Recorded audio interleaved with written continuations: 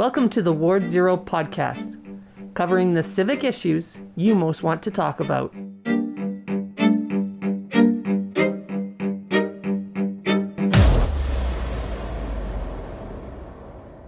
You are now entering Ward Zero. Hi, everyone. Welcome to Season 2, Episode 2 of the Ward Zero podcast. My name is Asmahan Razavi, and I'm joined by Darren Krause and Jeremy Zhao.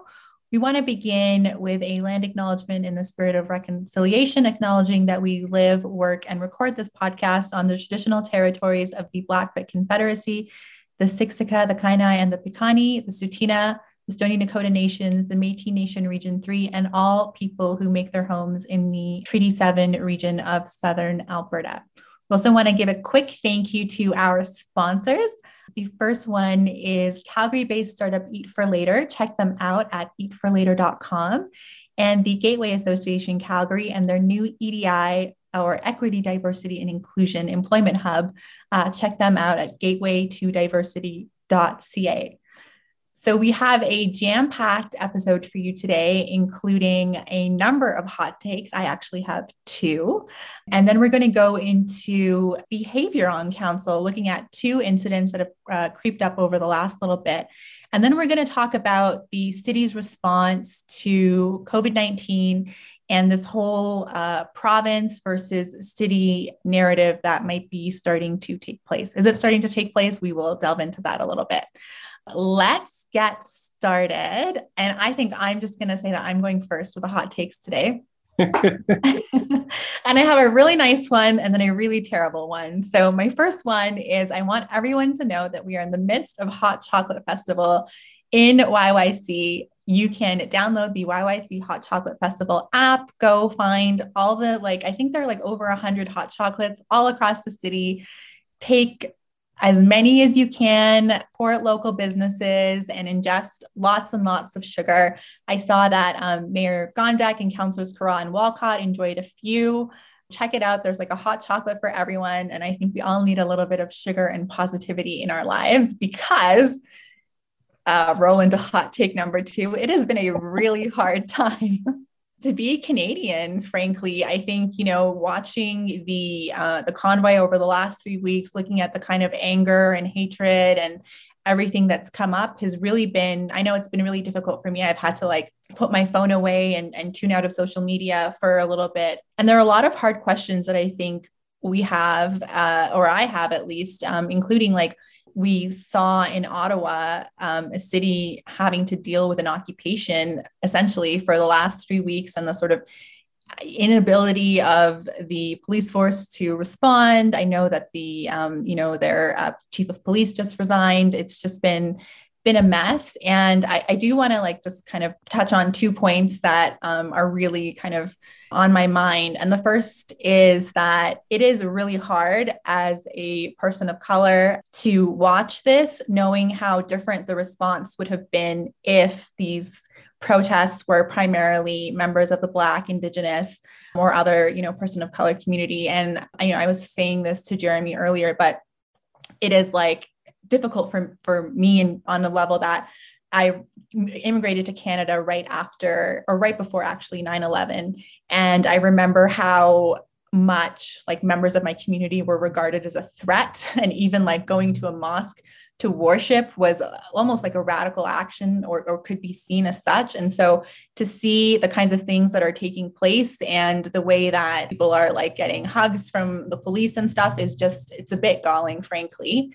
And it's also on the other side galling because I've been a part of protests and stuff for a while, and there's so many protest movements across this country for different good causes. And yet somehow it seems like a group of, frankly, mostly angry white men have gotten together and thrown a tantrum. And all of a sudden, so many governments are caving in to the demands of what is really a very small percentage of Canadians. So that is tough to see. And then I think there's a broader problem, which is that COVID-19 has frayed our social bonds. There is so much anger. There is so much hurt that people are dealing with. I really worry about what this means for our democracy. And so I worry about our democracy and sip on a hot chocolate and just hope that things get better. Let me go back to the hot chocolate thing there for a second. Aaron said that there were a lot of good ones. There are. So I've had like 5 now, and they're quite good, depending on what your taste is. Like I said earlier, there's something for everyone. And I went to a coffee shop that just opened recently, maybe over a year. And they were so excited to like share the hot chocolate. And they were like, make sure you go online and rate it. So it's like a really wholesome way that we can all support local businesses and do something nice. On your bad hot take, though, I actually listened to an interesting segment by Rob Breckenridge on, gosh, I don't know what to call it, QR77. Is that still okay if I call it that? 770. And there was a conversation about the whole convoy situation. And do they take credit for these masks, the mask situation in Calgary, let's say, or the fact that restrictions exemption program in our province is now being taken down? Do the Coots border people take credit for that? And furthermore, are we at the point now where Canadians are so frustrated with the Ottawa situation and what it's doing and the impacts that it's having, that this actually really negatively impacts their cause, maybe more so than it did before? And with the Conservative connection to it, in some ways, is this paving the way for Justin Trudeau when the next election comes around? I feel like, we will see, but I am very, very nervous about this sort of organized anger. And we've seen it take place in different parts of the world, and the sort of corrosive effect that it's had on politics, whether or not it paves the way for Trudeau or whether this makes the Conservatives and, the current like front runner for their leadership race, Pierre Poilievre, who has been supportive of these convoys, toxic. That's like one thing, but there's still this like small radicalized element of society that seems to be like it's literally held our capital city hostage for 3 weeks. That part, I think, is what we really need to address and figure out how to reintegrate these folks into the sort of discourse that is more productive and is not coming from this place of anger and fear almost. By the way, Jeremy Zhao has also joined us on this show. I'm here. I'm listening. He's in my. Yeah, you know what? These are such difficult topics sometimes for me to talk about, and it brings me to my, I guess, hot take. It isn't really a hot take, and Darren, I want to really thank you for kind of writing this piece on kind of this art project called Reflective Urbanisms, which was basically an art project just looking at the history of Chinatown. As you two were just talking about this discourse that's happening, the fraying of social bonds, it really made me reflect on some of the pieces that were in Reflective Urbanisms and what this arts student has put together, which is the history, oftentimes a very tragic history of Calgary's Chinatown. So here we have a whole bunch of people, they're protesting about freedoms and what have you not. This art project kind of shows like before and after pictures of buildings that were destroyed or taken away from, the Chinese population at the time. And one of those would be the Harry Hayes building, the federal building now that is on this giant parcel of land that used to house, hundreds of Chinese individuals, and it was appropriated away from them. And you can see pictures of all the houses being destroyed. And there's this new Harry Hayes building that just pops right up, and all that history is gone. And the Chinese population, went through a lot. The current location of Chinatown isn't where it used to be. They've been forced out of many different places. There's been lots of, racism in the past. And it makes me go, like a lot of my ancestors, a lot of people who are probably much more stronger than I am in terms of character and how they built their character and how they built their livelihoods, suffered a lot. And if they were to go out and protest, they would have just been shut down immediately. And I reflect on that very deeply when I look at the protests now and going, they can basically do whatever they want and can have very little repercussion to their actions. Yet my ancestors or the people, previous Chinese families didn't have that luxury and fought very hard. And you can see that being reflected in this art piece. That was really moving, Jeremy. Thank you for sharing that. Speaking of art, and it seems like our hot takes, and this is by sheer coincidence, kind of go together. Speaking of art and culture and history, today I was at an announcement. The Shaw family, in memory of the late J.R. Shaw, made a $35 million donation to the Glenbow Reimagined, which is a fundraising campaign to fund the renovations. Their goal is 175 million now because of this donation. But the big announcement out of it was the 25 million. And that 25 million is going towards free admission forever for people who enter the renovated Glenbow Museum. On the surface, it's great in just the announcement that there is, free admission, and it breaks down barriers. And from political sort of do-gooders respect, breaking down barriers, I think that's a really important one. It opens up accessibility for everybody. My hot take is a little bit more towards how important it is for decisions like this to be made in order to secure the future stability of the downtown. And why I say that is I can actually count, well, on one finger, the amount of times I've been to the Glenbow Museum in the past 10 years, maybe even 15 years. And that includes media appearances as well. And it's never been specifically about the money, but if you're having to pay an entry fee to get in, maybe it's not going to be exactly where you spend your entertainment dollars.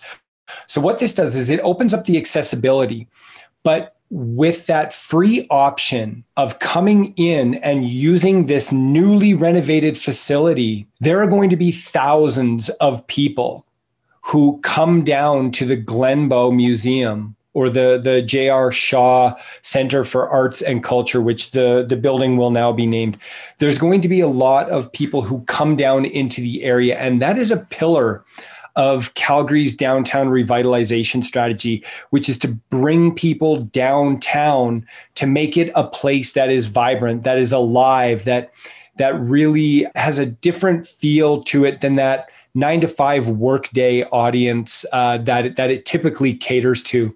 So I think that beyond the accessibility aspect, these small announcements that the city will make, the province will make, the feds will make, that bring more people into the downtown really provide a solid foundation for the success of Calgary's downtown revitalization.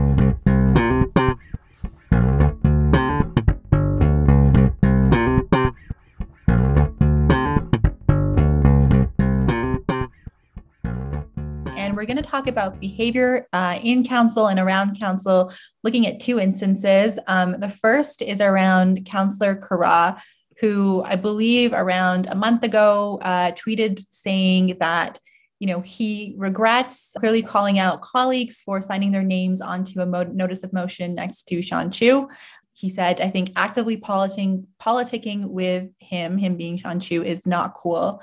And then he issued an apology saying that I think it's really critical that we are clear with each other. It's questionable at any time on social media to play with and feed the trolls. And I should obviously never do that. It amplified the idea that these counselors are not fit to serve and that they're sympathetic to child molestation. I want to be clear that was never my intention. I was not thoughtful or helpful in weighing in that way. And I deeply apologize to all 4 members of council for attaching them to those ideas. I in no way believe they are unfit to serve. I in no way believe that you stand for any of these terrible things. Mayor Gondak said that she appreciated that apology. We also saw that the mayor's now former chief of staff, Stephen Carter, left his role, and I guess sort of embedded in his leaving, there were allegations of bullying. What do you all, this is sort of like, we thought that this council was going to be a happy, positive place, and now we're hearing these things. What do you all think? Maybe I'll jump in right away here. When I look at it now compared to maybe other city councils that are definitely sleepier, it does seem like they really, whether they disagree with each other on certain ideological issues or what have you not, I think council needs to deeply reflect on kind of their professional attitude and the respect they give to each counselor or to their colleagues, because it is very distracting, right? Like when you look at the stereotypical, I guess, news article or coverage of Alberta, it's always something's wrong.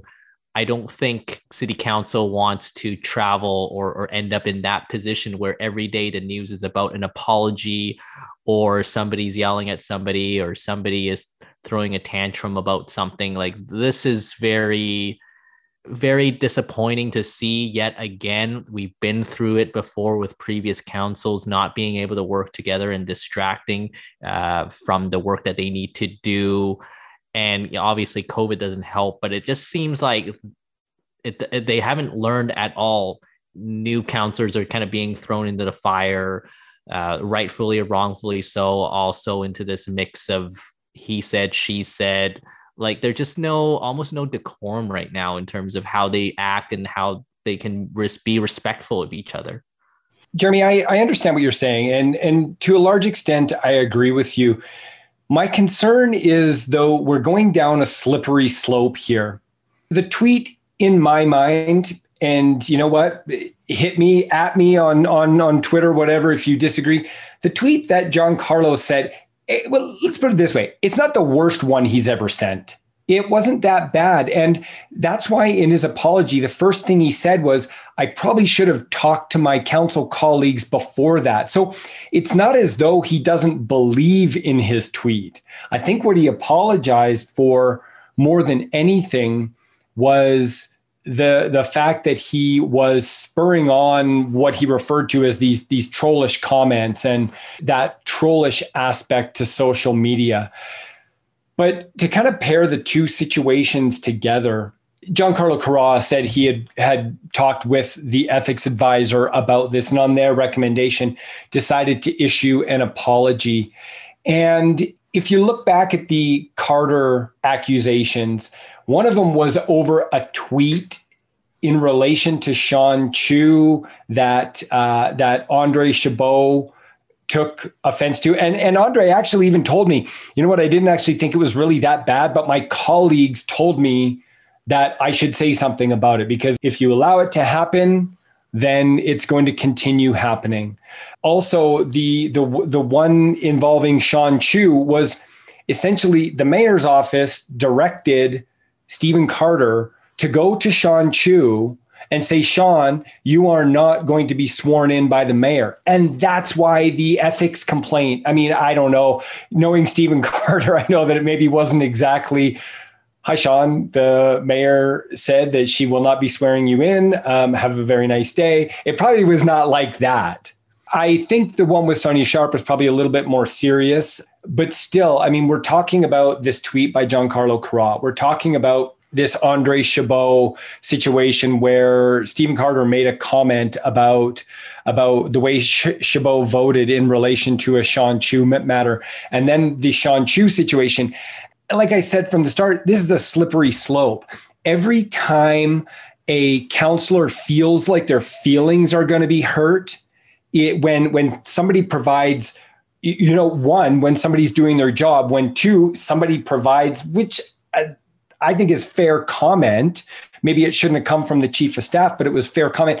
Every time somebody says something that they don't like, are you going to go to the ethics advisor? Are you going to go to the ethics advisor and whine about every little thing that people say? Like, honestly, I feel like this is the Twitter equivalent of blocking people who say something that you don't like. And I think that there's a real problem with that. And if they continue to stifle it, I think you're going to end up with more explosions because people feel as though their ability to articulate themselves, especially when they disagree with other counselors, is being stifled. And I think that is a real problem. I don't think there's anything wrong with disagreeing or having an opinion. I just think it's when you talk about other people and they're not in the room to be able to defend themselves, that's maybe what I have a problem with. I think maybe if he were to characterize his feelings, I understand there are certain views against Sean Chu and his behavior, but maybe he could have characterized it and said, hey, I wouldn't have done this. I can't speak for other individuals, but I wouldn't have, been part of emotions that have Sean Chu's name attached to it. I guess because it's also Twitter's fear. It's like, I can attack anybody, and I don't, if I don't know them personally, or if I don't really care for their feelings, I guess I could do it that way. But I feel like if you are actually interacting with colleagues, on a professional level, in person, in a room, you can see them, you can hear them. If they're not in the room to defend themselves, I feel like it's a little bit underhanded. Sorry, this went in a direction I wasn't necessarily expecting. That's good. Which is good. Yeah, I'm just thinking about my own thoughts around this. There are so many things going on here, and what I get concerned about is I think that we've had a reckoning around acceptable behavior in workplaces, in so many different workplaces, and in so many ways politics has been immune to this, because there is no such thing as HR for staffers. How do you deal with the behavior of elected officials? I mean, Trudeau got into hot water the other day for saying to a conservative Jewish MP that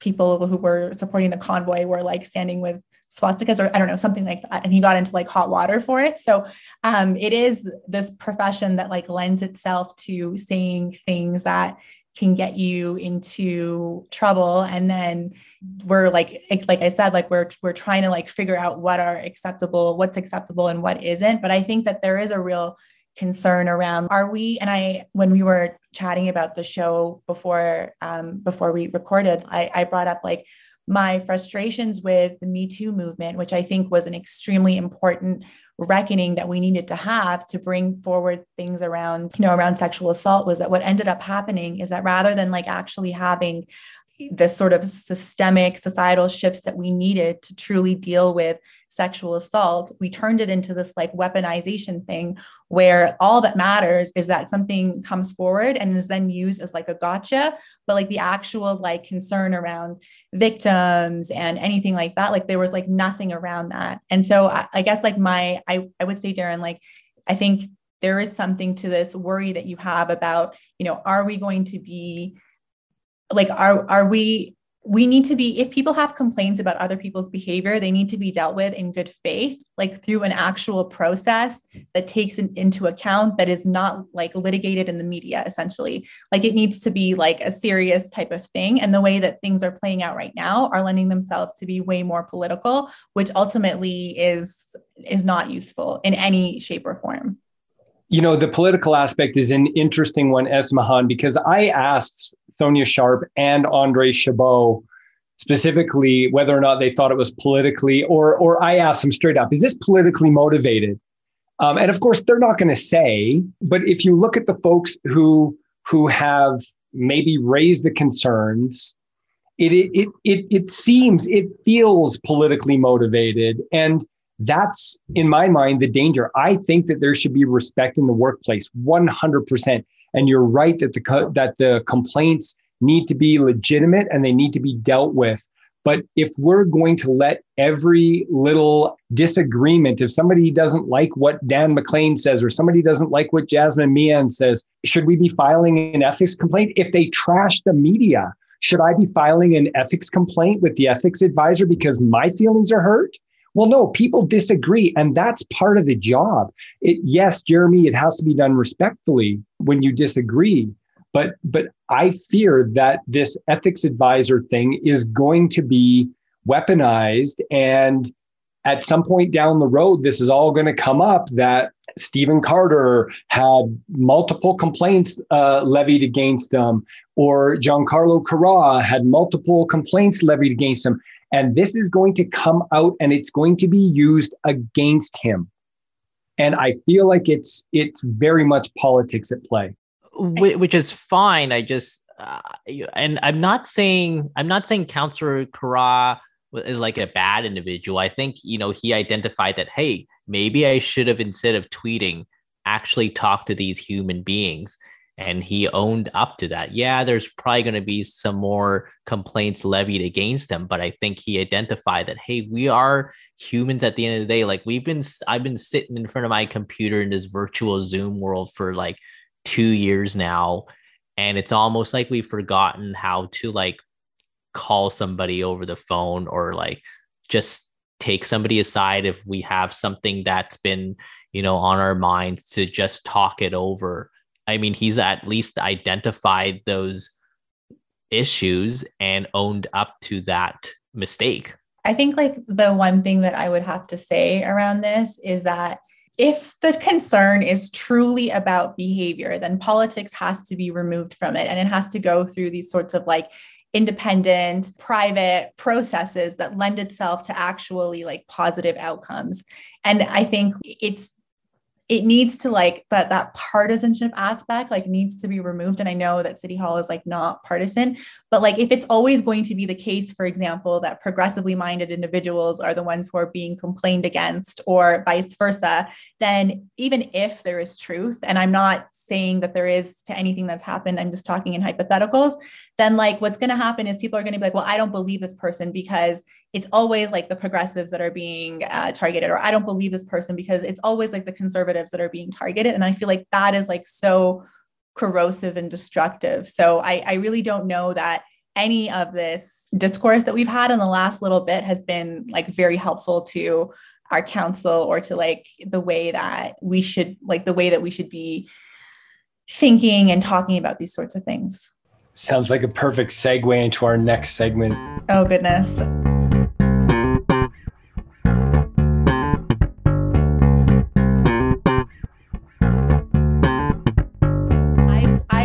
I'm very excited for the day that COVID is no longer a segment. FYI, but we are chatting about COVID because the city recently followed in the steps of the province and removed the vaccine passport or restrictions exemption program. And then in a very tight boat, also decided to kind of go with the province and remove mask mandates on March 1st, if that's what the province does. COVID, it's been a really, really heated policy sort of area, Darren and Jeremy. It has. And I think, I wonder, and we will probably never know. This really came down to data in a lot of ways. Let me explain what I mean by that. The Calgary Emergency Management Agency and Chief Sue Henry said that they supported the recommendation of aligning with the province. Matt Zablosky from the city of Calgary said that they supported aligning with the province primarily because if they were to set repeal criteria, they are uncertain whether they would have the data from the province that would allow them to make that decision.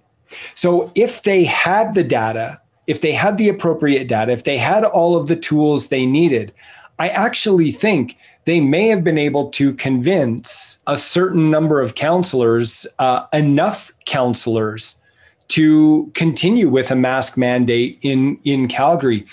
But when push came to shove and there was no data and we couldn't just put an arbitrary number on it, which they tried, March 31st, when you couldn't put an arbitrary number to it, then I think everybody was just kind of like, well, what do we do? I guess we just leave it up to the province. And that's ultimately where city councillors landed on this.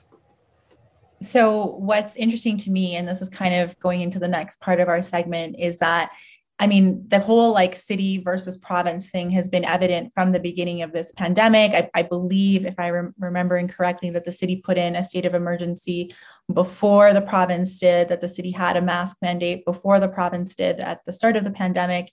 And when Kenny came out and said that, we were removing the vaccine passport, we're removing the mask mandate, I think people asked, or journalists, I should say, asked like, well, can cities, still continue on with theirs? And he made some comments around like, well, if they do that, we're going to look at what we can do to like ensure that doesn't happen, which it's sort of like perpetuating this oppositional relationship between the province and the cities and wielding this kind of, obviously the province has quite a bit of authority, I should say, over cities.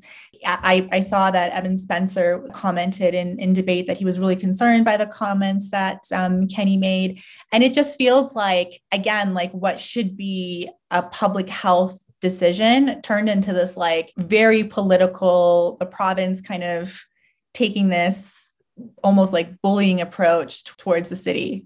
You know, what's interesting is that this whole debate about, jurisdiction, this isn't kind of the first time where it's been dealt with, I guess, but on a much lesser extent in terms of the consequences and the effects of it. Was, if I recall correctly, when city council was thinking about trying to ban shark fin, right? And it ended up really not going anywhere because it was a federal jurisdiction or responsibility at the end of the day. So even if city council were to pass something, it really actually didn't have any jurisdiction to do that. So whatever it would have passed really didn't have any legal enforcement or teeth to it. So I don't think this is kind of like the first time where we've seen cities trying to do something because, it probably is the right thing to do, but they're just simply held back by the original laws of the land. The jurisdiction aspect is an interesting one because the city is able to make decisions based on the health and safety of citizens. Now, that's a really, really broad definition because health and safety really could mean anything. But what we're talking about is the specific health jurisdiction, like under the umbrella of the Ministry of Health and the powers that have been afforded to provinces by the federal government. And the cities don't have that, but yet they do have a responsibility for the health and safety of their population. And I believe that that's where some of the councillors sort of stood on this was it's our responsibility to think bigger picture. And if in the absence of health measures that are put in place by the actual authority, we still do have the right to make decisions locally that we believe are in the best interest of the health and safety of our citizens. That's an important thing for cities to have because when we look at how public health measures have been so politicized, I don't know, for me, I mean, everyone knows my bias. I think that masks are important. I think that the vaccine passports were a good thing. And it's often felt like, we've had to pull teeth with the province to get the kind of adequate public health measures that we need. And so for me, often the city has felt like the adult in the room.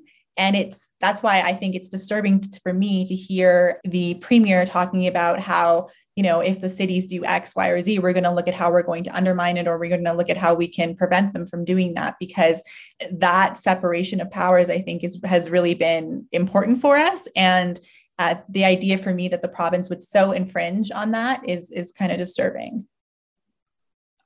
I think it's interesting, the argument, the cities or the mayors or the reeves or whomever your local jurisdiction and say they have the right to do certain things with certain regulations. But remember, the province gave them that ability. They can always take it away, which is all very interesting when we've been talking kind of about the Sean Chu controversy here and how the province said, oh, we can't do anything. You can.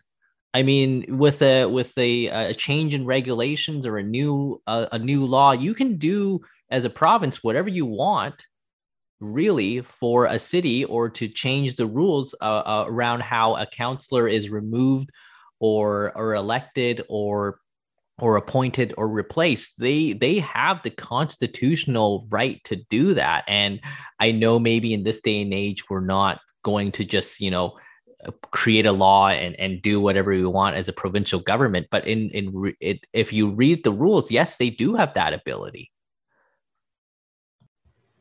I just want to bring in one thing because it sort of ties the two segments together. It was really interesting after the decision on masks was made, because upon questioning, Mayor Gondek immediately went to the collaboration aspect. I know that we talked about the appearance of sides and perhaps a political agenda behind the ethics complaints. And I think that the mayor spoke like at length about how, yes, we can all not agree, but when we come together and we work together and we listen. So she's really trying to build that narrative of collaboration upon, like, within members of council. That aspect of this whole battle, like it just feels like there's a little bit of like patching holes in the ship right now, because we're trying to make sure that the message is collaboration and we can get things done together, when clearly with the 7-8 vote against Dan McLean's, or I guess it was 8-7 in favor initially of the amendment, there's clearly a divide in the way this is viewed on council.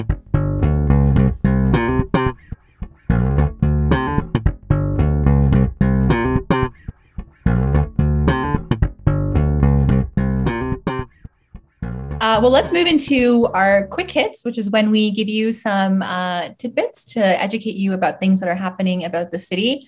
Darren, I'll throw it to you.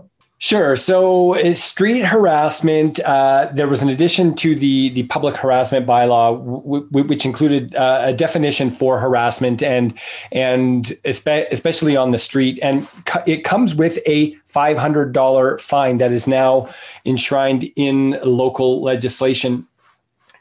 You know, this probably warrants more of our time on the podcast. Maybe we'll get into it in the future. But the city of Calgary approved looking or engaging in discussions on an Indigenous gathering place at the confluence of the Bow and Elbow Rivers. It was a pretty big step forward. I think that they are going to actually engage in securing a parcel of land for this. But just some of the conversation around it was fascinating, particularly when Dr. Terry Poussette, in response to a question from Sonia Sharp, basically said consultation has a legal meaning, and consultation under the, I believe it's the Indian Act, requires consultation when the treaty rights of the different nations are infringed upon. And she said very clearly, the creation of an Indigenous gathering place inside an urban area does not infringe on my treaty rights. So therefore, I do not need to be consulted on this, because part of the debate was around consultation. And she suggested rather that there should be voluntary engagement. Just such poignancy in that comment, because again, it just gets so political, and the reasons why people stand in the way of certain things just seem very, very political. All right, this is a quick hit, so I'm going to move on.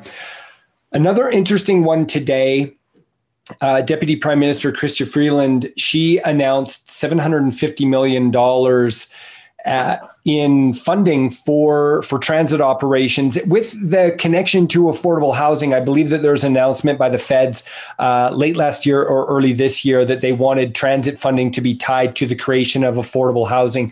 $750 million. For those who don't know, the city of Calgary is projecting an $89 million deficit in Calgary Transit, and that's even with an increase to 60% of the ridership pre-pandemic. So this money could go a long way towards filling in those gaps and that deficit with Calgary Transit. There's a kicker here though, and it kind of ties into some of the things that we were talking about before, and that is provincial matching funds are needed in order for the cities to access this cash. So we'll see what happens with that. As always, thank you to our audience for listening to us. If you want to talk about municipal politics, there's lots of ways that you can do so. Make sure to join Darren on his Twitter Spaces at 5 p.m. on Fridays. You can find them by going to @livewire_DK and follow us on Twitter. Darren's, like I said, at livewire_DK. Jeremy's at JZ from Calgary, and I'm at Esmahan YYC. Tweet us your hot takes and your thoughts about, hot chocolate in Calgary. I want to know what your favorite one was for February. And we do want to thank once again our sponsors, Calgary-based startup Eat for Later. Check them out at eatforlater.com, as well as Gateway Association Calgary and their new EDI employment hub, gateway2diversity.ca. Thank you so much and have a great day.